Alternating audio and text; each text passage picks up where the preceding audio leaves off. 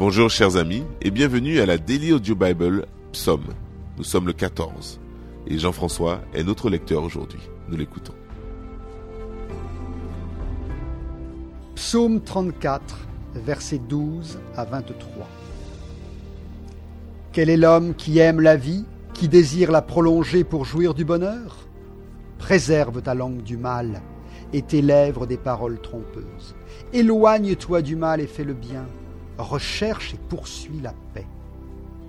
Les yeux de l'Éternel sont sur les justes et ses oreilles sont attentives à leurs cris. L'Éternel tourne sa face contre les méchants pour retrancher de la terre leurs souvenirs. Quand les justes crient, l'Éternel entend et il les délivre de toute leur détresse. L'Éternel est près de ceux qui ont le cœur brisé et il sauve ceux qui ont l'esprit dans l'abattement. Le malheur atteint souvent le juste, mais l'Éternel l'en délivre toujours. Il garde tous ses os, aucun d'eux n'est brisé. Le malheur tue le méchant, et les ennemis du juste sont châtiés.